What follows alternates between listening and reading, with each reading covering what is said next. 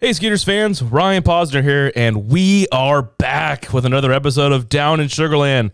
On today's episode, my co-host Brandon and I will just give you an overview of what's going on with the Skeeters season so far, about a month and a half in.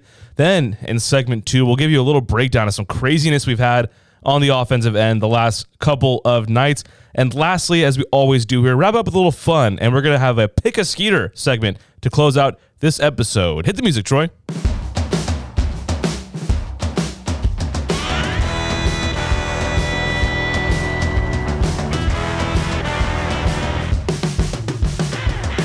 All right, guys, welcome into another episode of Down in Sugarland. It's been a while. Hey, I just want to see how you guys doing. How you doing, Brandon? Dude, living the dream, man. Baseball's back, doing fine. How are you, Paz? Oh, I'm great. Troy, what's the good word? How you doing over there?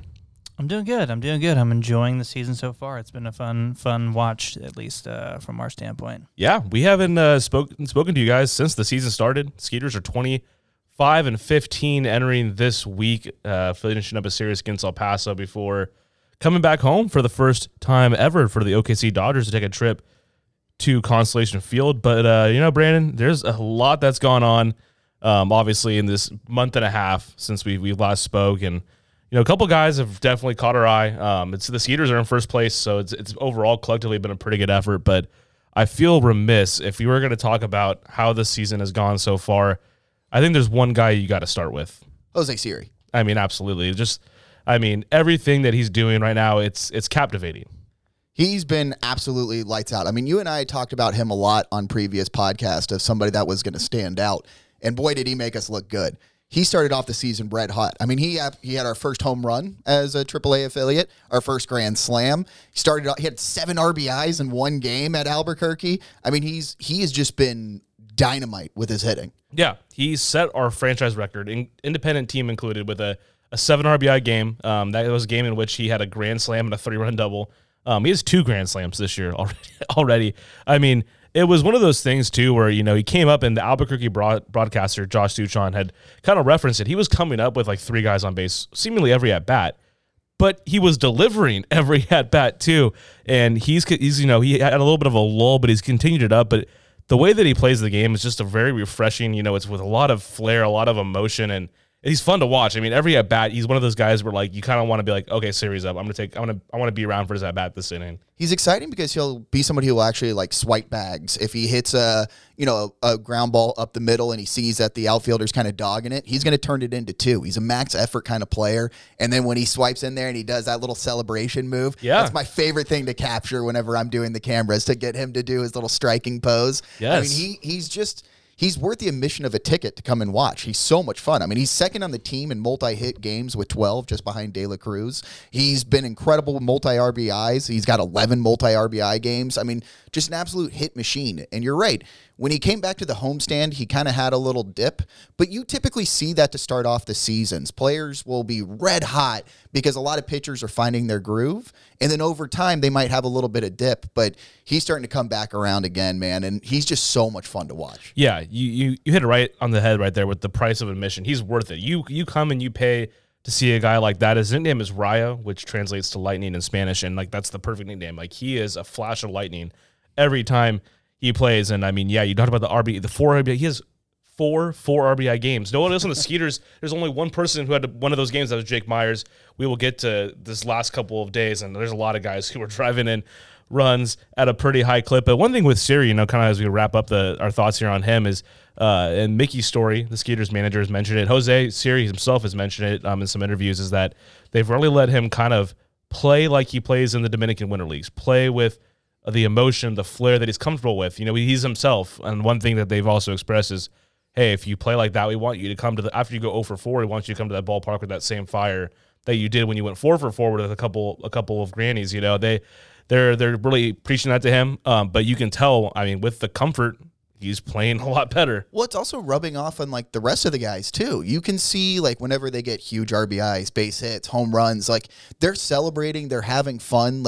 They genuinely seem like a team that enjoys each other. That clubhouse would be fun to hang around because they have that kind of passion. It's not so buttoned up and stiff. It's, take what you do seriously, but have fun too. Yeah, and I think that's the way the game's going, and I think that's for the best. Well, Brandon, let's turn to the pitching staff. And, through the month of May, it was Brett Kanine's month. I mean, that dude was shoving it in the month of May. I mean, he was dominant. He won pitcher of the month with a 4.0 record, .95 ERA. I mean, absolutely just lights out. Opponents were only hitting a .67. I mean, he's somebody that was very interesting because back in college at Cal State Fullerton, he was their closer. And for him to be making that move to a starter, it's a lot different of a role. But he's starting to really come into his own element here and just that first month, you couldn't put a guy on the mound and you just knew, like, all right, this game's ours. Like, it was just a W. It's like when DeGrom goes out there and pitches. You're like, one run might be a victory today. Yeah, he came into the season as Baseball America had him as the best control pitcher on the Skeeter staff, and I mean, he absolutely has been in control. I mean, when you can go through a month with a sub-1 whiff, a sub-1 ERA, I mean, that is pretty dang impressive. And a couple other guys on the Skeeter staff, Ryan Hartman, the lefty, has been pretty impressive of late. And I know you've been pretty impressed with the guy Yohanze Torres, who, I mean, when he's on, man, that guy has got as good a stuff as anybody. So he's interesting. You and I have talked about him off air and stuff like that, where I kind of alluded that he reminds me a lot of Chapman. When Chapman was Aroldis Chapman, when he was first starting out with the Reds, he had the same thing, could gas it up to like 102 miles per hour, but the control was an issue. And the Reds at first tried to make Aroldis into a starter, but then eventually realized, like, okay, he's more electric when we just tell him to go out there, throw as hard as he can, and close it out in the ninth. I think that's what Yohanze could be the best at. I think he would be somebody that is a lot more exciting to come out of the pen and just tell him, look, throw it as hard as you can to three guys, get 3 outs. Because when it's on, it's just 3 up, 3 down. It's automatic. I think that's kind of the role I'd like to see him develop into, more so than a starter. I get why you want to make him a starter, but I feel like in his own head, he's trying so hard to be controlled. And so he's dialing it down to 98, rather than gassing it up to what he can do. And I don't know. I'd like to see him kind of just take the shackles off and just come in the ninth inning. Yeah, he's actually made a couple appearances out of the bullpen, but even when he did that, it was a piggyback start. Like, it was designed for him to go multiple innings. It was the beginning of the year, and against Albuquerque, he came in a couple of times in relief, and he had those electric innings. And those were relief exactly. innings. They're really just design starts. That's kind of another theme for the Skeeters. Definitely like to piggyback the starts, make sure you get guys. It's kind of gives you a chance to carry some extra starters on the team. And no, I'm with you. And I think Torres, especially, you might think, oh, that's some low-hanging fruit comparing him to Chapman. It's like, no, the dude does throw like 100 miles an hour. I mean, it's not like he's throwing like upper 90s. Like, no, he can touch triple digits, especially if he's only coming in relief. He did it in Albuquerque when he had that. He came in for 2 innings. The first inning, 3 up, 3 down, was just lights out. That second inning, a lot of walks, a little bit rougher. And that's what I'm saying. I think if you can control that to 1 inning, he'll be exciting. He's somebody else that's like, again, worth admission of a ticket just to watch him throw that gas. And he plays with a lot of emotion. Love to see it. He's another guy, when he gets a big strikeout, he'll let you know it, and I'm a big fan of that. I am too. It's a lot of fun. This team's a lot of fun. That's the thing that makes them exciting. Not only do they back it up with their record, their hits, but they enjoy the game. And that's something that's kind of, I'd say, lacking right now, and you're starting to see a spike it across all levels of baseball. Yeah, no, I'm with you. Well, wanted to move here, Brandon, too, to something that we always consider was going to be something that could happen, was the rehab appearances. And, given that we are the second closest AAA team to their parent club, St. Paul Saints are the closest, only by about 8 miles or so, we knew this was going to happen. But it seemed to happen a lot. Our first homestand against the El Paso Chihuahuas and Albuquerque Isotopes, we had Framber Valdez come and make a start. We had Jake Odorizzi make a start. Our last homestand, we had Lance McCullers bring half the city of Sugar Land into our ballpark. We've had Jason Castro come here through here. Blake Taylor, the lefty reliever, has made a rehab stint here, and there's obviously going to be more to come in the coming weeks. But just want to get your opinion. What was that crowd like for you when McCullers came? Because we had about 6,700 plus announced. Our ballpark holds 7,500, but you could tell me it was a sellout, and I would have been like, yeah, absolutely. Oh, for sure. Like, I've been with the team since 2017. I've never seen it that packed before. Like, I've seen some good quote-unquote sellouts, but nothing like that. It was literally, as far the grassland, you couldn't see any grass where people were sitting out there in the outfield. Up on the bridge, it was still cars packed, lined over the bridge till about like the 4th inning. Like, it was insane just how many people were trying to get in for this game. The concession stands, like up there in the concourse area, just full, and all the seats taken up too. Like, it was nuts to see the stadium that electric for Lance McCullers, and he didn't disappoint. He came out and he was throwing gas. Yeah, there was an energy in the ballpark, and yes, he pitched well. That helped. He only let 1 run through 4 innings, struck out 4 batters, and he ended with a strikeout too, which, like, He walks off the field, he tips his cap, and I get goosebumps thinking about it. I mean, that our park was electric that night. And this guy, Lance McCullers, he went into our grounds crew area, and the way our ballpark's constructed is if you kind of are on this bridge in right field, you can see into the grounds crew area. People were throwing him hats, shoes, gloves, everything, and he stood there and signed autographs for probably 25 minutes after the game was over. I mean, he is a man of the people. You understand why they're drawn to him like that. It was just amazing to see, especially with that weekend, too, because boy, did Mother Nature not go kindly to us, because that Framber Valdez game was also delayed as well because of the rain just pouring down. And so he got pushed, which was supposed to be a doubleheader. And to be honest, I'm kind of glad it did get pushed because I felt like we got to see more of him. Yes. And he stayed out there for that complete game out there. He didn't throw a complete game, but he'd stayed out there, I feel like, longer than just a 7-inning doubleheader game. Yeah, I was really about to go right there. I mean, it was disappointing in terms of attendance-wise because we never got to get the feel of what Fromber might have brought because the weather was horrific that week. It was Fromber on a Sunday night and then Odorizzi on a Monday night. And both pitch well. Fromber, since he's came back, is 4-0 with a 1.67 ERA. I mean, he is pretty much, you can call him the ace of that staff right now. I mean, just the way he's pitching. Obviously, Greinke's there, and I mean, McCullers as well. But just numbers-wise, I mean, Fromber is great. Odorizzi on Monday night almost kickstarted a combined no-hitter in Baltimore. So that was pretty wild. And he's pitched well. A guy who was a pretty big free agent signing. And just to have those guys roll through here so quickly, I think it really it established with our fans and with our staff, like, hey, like this is the play that you're going to see. And even Jason Castro, who you make an argument, one of the most accomplished catchers in Astros history, just rolled through here for a couple of days. Castro the Astro, man. Yeah, I mean it's crazy, and it's fun, and we knew this was going to happen, but just to see it finally, it gives you that context. One thing that was crazy about Fromber, getting to see him quote unquote up close, his jersey is tiny. Yeah. He likes that thing like a child's jersey on him. Yes. I mean, don't get me wrong, he is a jacked up dude, but he likes a little jersey. No, yeah, I think he wore number 6, and I asked our clubhouse guy. I think it was TJ, 3. It was number 3. It was 3, yeah. And I asked our clubhouse guy, like, man, that's a tiny jersey. He's like, he likes his jerseys tight. I'm telling you, next start when you see it, because after I saw him in that Skeeters jersey, I was like, does he wear them all like that? And then when I saw him pitching the next day, I was like, gosh, he really does like a small jersey. That's the kind of stuff we pick up on now because we have Major League guys rolling through here. Brandon, lastly, the standings as we, enter the finale of the series in El Paso, 1.5 game lead over Round Rock, setting up with a good series against OKC. They entered Tuesday, 5.5 games over the Dodgers. But, it's great to see the Skeeters out in front. Round Rock, they came in here and they played very well and they took the first place lead, but the Skeeters taking it right back with a good series against El Paso. But it really does seem to be kind of a 3-headed race here in AAA East-West.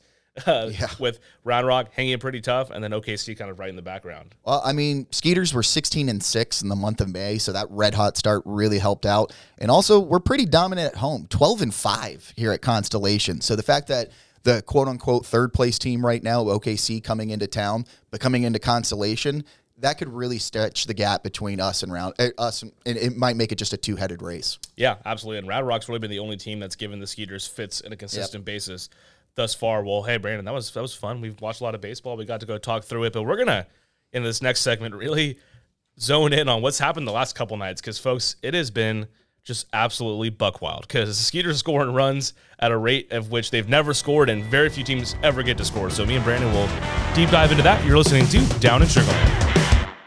Hey Skeeters fans, every Estonian knows that Cherry King Backyard Store is the first and only stop for when you upgrade your backyard. With the largest selection of outdoor furniture anywhere, you're sure to find the right look for your new backyard oasis. The finest quality merchandise at the lowest possible price every day. That's the Cherry King difference. Cherry King Backyard Store is proud to be the official outdoor furniture retailer of the Sugar Land Skeeters. Visit one of the 8 greater showrooms today. All right, welcome back to Down in Sugar Land. Brandon, we went over just a basic overview of what's going on through the first month and a half of the season to open up the show, but we really got to focus in on what's happened to open this week. The Skeeters on Sunday, a 24-15 win over El Paso, a game that lasted over 4 hours and did not go into extra innings. It was just a 4-hour, 9-inning game.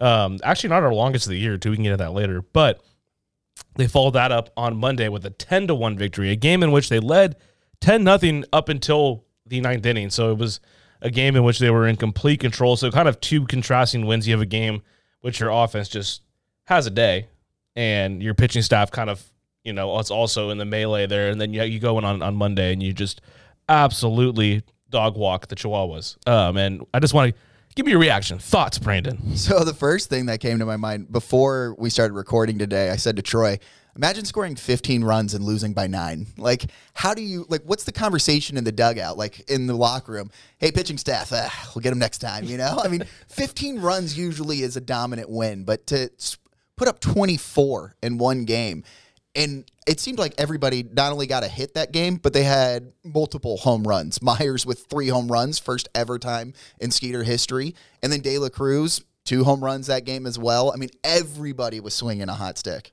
There was only one player in the lineup who didn't record more than 2 hits.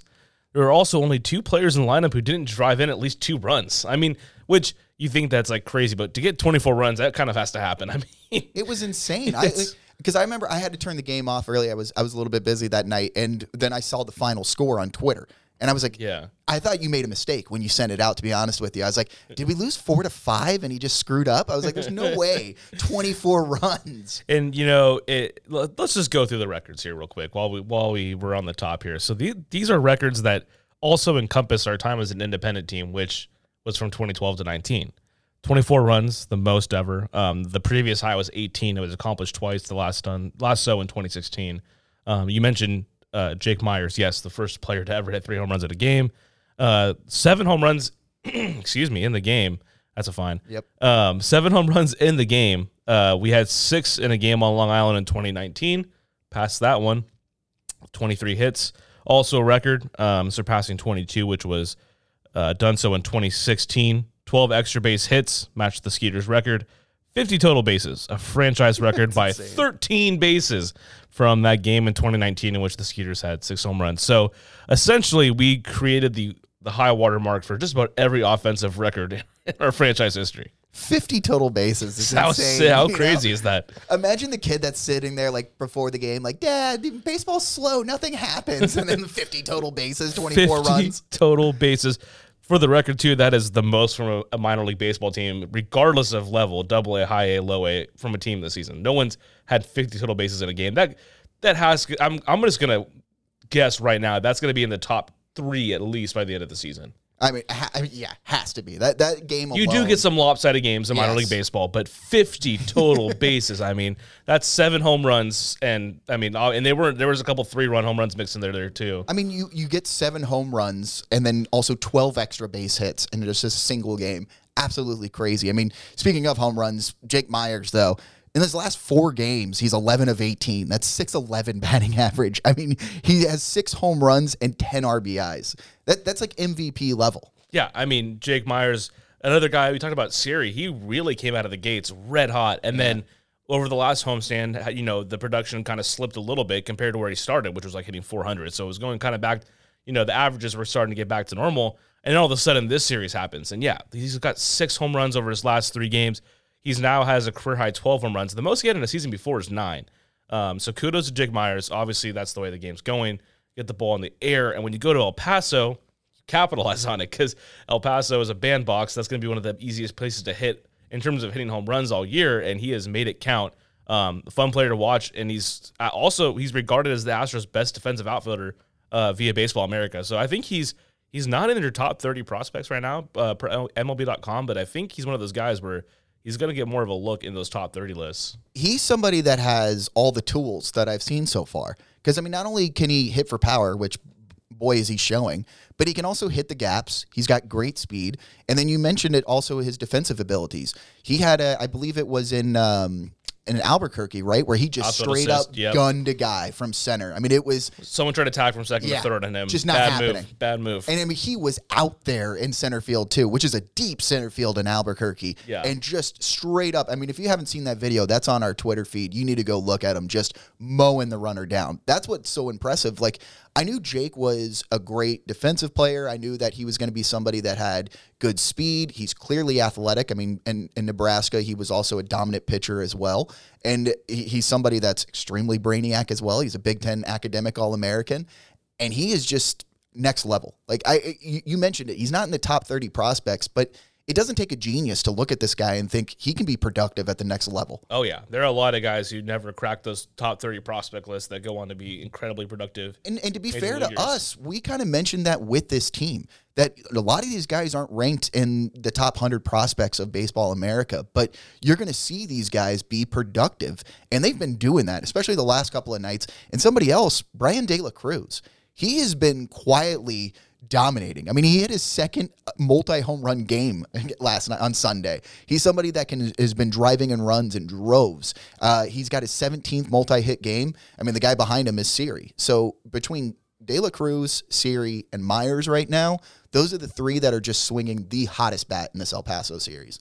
Yeah, I mean, De La Cruz entering Tuesday, hitting 375 over his last 12. That'll play. 12. He was a key cog in those two blowout wins, and you know, De La Cruz is a guy who really, he had an injury kind of right at the end of spring training, and I think he's a guy that might have pushed and made himself onto the big league roster and he not got injured. But very consistent guy who's got power, speed, the whole nine. I mean, right now he's in the top 10 in AAA West in hits, runs, and RBIs. The outfield is incredibly strong. Ronnie Dawson right now kind of dealing with a day-to-day injury, but even without Ronnie Dawson, who I mean, again, that's a key part of that outfield right now. Between guys like Brian De La Cruz, JJ Matijevic, who homered in his first AAA at bat. JJ is going to play a little first base and DH as well. But then you also have Jake Myers, Jose Siri. That outfield is still a big strength of this team. The outfield is insane in terms of exactly what you're saying. They're an MLB ticket to come watch these guys. Yeah. They're extremely exciting to just watch them play. And again, they play with a little bit of fun. That's the other thing that I really like about this team is not only are we kind of backing it up with our swing, but they got some swag, man. And I think it's led by the outfield, to be honest with you. No, I agree. And I'm going to give you a guy, Brandon, who I've really been impressed with. And he's had to kind of get, I don't know, to me it seems like he's getting more playing time maybe than it was expected at the beginning of the year, and I can be totally off. And that's the guy behind the plate, Michael Papierski. And Lorenzo Quintana was traded to the Marlins, and Garrett Stubbs has been here pretty fleetingly. Like it seems like he's here for a day. Then Alex Bregman unfortunately went on the 10-day IL, called back up. He's been on the taxi squad. So Papierski has started the bulk of the catching. He had a 4-hit game on Monday, hit his second home run of the year. He's hitting 282, but he's getting on base at a clip in the 380 range. So he's getting on base a ton, can play first. He plays a great first base, too. He's a switch hitter. I've been really impressed with Papierski. And he actually even got to go on the taxi squad at one point on a road trip, too. So, the Astros are obviously noticing this as well. I kind of made the joke when we were talking about him being a catcher, and I was like, dude, he's 6'3". Like, he's a big guy. I didn't know how that would translate, and you can see he's pure athletic. I mean, the fact that he can play first base, and like you mentioned, he's a really good first baseman, but even when he goes behind the dish, like, he's still a strong catcher. He's great at keeping the ball in front of him. I mean, not too many people have challenged him on his arm. He's got a strong gun too. So, and you're right. The fact that he's a switch hitter makes him really interesting because a switch hitting catcher that can play multiple positions as well. I mean, every team will sign up for that kind of guy. Yes, and he's a good clubhouse guy. He's the kind of guy you want behind the plate, like a captain running the show, more or less. Well, as we mentioned, the last two games have been ridiculous. Brandon, I'll leave you with this one crazy note. On Sunday and Monday, the Skeeters hit a combined 478, scored 34 runs, and collected 44 hits. Now the key is going to be as the Oklahoma State Dodgers come to town for the first time, and I mean, I don't need to rile up Astros fans. I know that's the word Dodgers kind of makes people foam at the mouth a little bit out here, and I get it, and I do too. But that's going to be the key, seeing how we can carry it over. You're exactly right. This is something that we can put a significant gap in our division here. If we can really separate 5.5 games, the Dodgers are out of first place or behind us right now. If we can sweep that series, I mean, it really is going to be a two-headed race between us and Round Rock. The one thing that's nice, though, is we do play Albuquerque a lot for the rest of the season. They're right now last in the division, 12.5 games out. And then we also play El Paso a lot, too. And right now, we are 9-1 against El Paso. I mean, we swept them when the Chihuahuas came here into town. So the fact that we play the bottom two teams a lot more going forward, it's going to be an interesting race here. That's a good team in El Paso. They got guys like Chicopito Marcano, Brian O'Grady, Luis Campusano, Mackenzie Gore. Like, they got prospects, they got veterans. We just have their name. They have their number. Yeah, it's exactly right. It's just between those two teams, like, they're really good prospects, but man, we are looking quite solid against that. We've looked great against the Chihuahuas. Just great overall in general this year. And as we get ready to finish off this episode, we're going to have a little fun, as we normally do. And we are going to play Pick a Skeeter. when we come back here on Down in Sugarland. Okay, welcome back to Down in Sugarland. We're going to close out this episode with Pick a Skeeter, the first ever rendition of this segment, and we are going to give you a subject, and you must pick a skeeter to finish out that subject. And Troy, we haven't heard a lot from you yet today, so we're going to start with you. Okay. Pick a skeeter to catch you in a trust fall. Ooh. You know, I'm probably going to go with Colton Shaver because, I mean, he's a bigger guy. It's like falling into a teddy bear, you know? That's a dependable hand you're going to. I would definitely I would trust him. He seems nice, too. Yeah. BYU, go Cougars. Oh, yeah. Brandon? Somebody to catch me if I'm falling. I'd probably pick Jose Siri, just because I seen that guy play the outfield and he catches everything. So, right? You see what I did there? Very well. So I'm definitely taking Siri because if I'm falling, I can trust him. Okay, good to know. Well, I kind of ripped off you on that one because I'm going with Michael Papirski. He plays catcher, so I feel pretty good about being caught. He's also, as in Detroit's, his thinking, big guy, 6'4", 230 plus, and he's he's a switch hitter. So I mean, if I fall a bit to the left, maybe fall to the right, like he's got both sides, and like I'm a big dude too, so I'm gonna need a little help. But yeah, I thought he's at the catcher. Got to catch. And on top of that, I mean, he also plays first base as well, so he can scoop you if he needs to. Exactly. It's one of those things. That's a very good pick. He can pick me out of the dirt if I need. Yeah, 6'3", 224, those long arms. So like if you're low, if you're high, he's got you either way. That's why I'm going Michael Schaefer, Papirski. I think, is a softer landing. You know, like would you ever do like camp and you got that big blob thing and you jump and go there? Like that's what I would want for Schaefer. I think that's a nice safe landing. Siri to me is just like you're falling into marble. Yeah, you are falling into like absolute concrete, but I know he's going to catch me. Sticky concrete. Yeah, he's going to catch me. He will be caught. Okay, good. That's all. We're off to a great start. Okay, the next one, Brandon, you will lead off here. Pick a skeeter to do an escape room with. So if I have to get out, I'm definitely taking Jake Myers. I mentioned it earlier. The guy was a Big 12 or Big 10 academic All-American, 2-time. So not only is he going to solve the clues, but if he can't figure it out, I figure he can like MacGyver our way out there. He's like, I need your shoelace, a piece of gum, and then we're outside the door, you know? So I think he's got the wits that he's going to get us out in plenty of time. You have him just giving you a shoelace and a piece of gum. Done, dude. I promise you. No matter what, that guy's smart enough to get it out. I love it. Okay, Troy, who do you got? I'm going to go Ronnie Dawson for no other reason than he just seems like a good time, someone I want to hang out with. He seems very personable. Yeah. And, escape room, you do it with your friends. Well, like worst case scenario, you don't escape and you're just hanging out with Ronnie Dawson. Yeah. I want to be friends with Ronnie Dawson. Yeah, we all do. He's good. We didn't escape a room, but we escaped not having a friendship. Yeah, you can't escape friendship with that guy. You will be his friend. I went back to a little more of the practicality route. I went Ronel Blanco because I've seen that guy escape out of more jams and get us out of more tough spots out of the bullpen. I don't know him too well, but I feel like, man, he escapes danger. I mean, he's leading our team with 5 saves, so I'm gonna go with Ronel Blanco. He's gonna get us out of that jam, out of the escape room. Logic with you, it's just it's on the money. Yeah. It's sound. Okay, we'll go. Troy, finish us off here. Who, if you had to pick a skeeter, do you want to star with in a buddy cop sitcom? Oh, dude, I gotta go with my boy Kit Sheets. Reliever pitcher. Big Kit Sheets guy over here. He comes out. I mean, he just looks. He looks like a fun dude to hang out with. He comes out to My Sharona for his walkout song. The Ramones. And it's like, no, it's not the Ramones. All right, so you're gonna miss. You don't know movies or music. Good try though. Anyway, he's got the big blonde locks. I was like, maybe I could see us. Just solving crime together. Yeah. I love when Kit Sheets comes out. To me, he'd be that cop like Starsky and Hutch, where he has that nice ride, not like a typical cop car, right? You're gonna get to jam. He would let you drive it too. So he's the good cop. You're the bad cop. If you had to go to that route, you know what? We're just both. Or is it good cop? Good cop. I think he would be the cop that is good with the people on the street, so he gets the intel without being a snitch when you go to him. Yeah, no, it's that's a great choice. Brandon, who do you got though? I'm going Brett Canine because he's going to be Canine the Canine, and I'm sure he'll be cool with it because. So now you have him as McGruff, the crime fighting dog. Exactly, and how that's not his nickname already, Canine. I don't understand. I love it. So I think just the name alone, because I think our title would work really well because I can be like, well, K9, it's another mystery solved, you know, and he would just be awesome to have that. You just be like, roof. Yeah. I mean, he didn't have to act like a dog. We could just, maybe he's got a really strong nose. He's got a strong nose for crime. So he doesn't have to play a dog. He's just got the nickname. Yeah. Every good buddy cop show, somebody's got a solid nickname. Yeah. Like, well, maybe he's just like, he's like a dog on on a bone to solve the crime. There you see, all of it is too punny. And that's why I want it to all come together. And you should have a good nose since you don't have a sense of smell. That's how we make up. That's why we're Exactly. partners. Because the police chief was like, we've got to make up for this. And then I get stuck with the K9. And first we butt heads, but then we come together. Wow. And the next thing you know, we're having multiple sequels. J.J. Abrams, if you're listening, I mean, you might want to get in on this.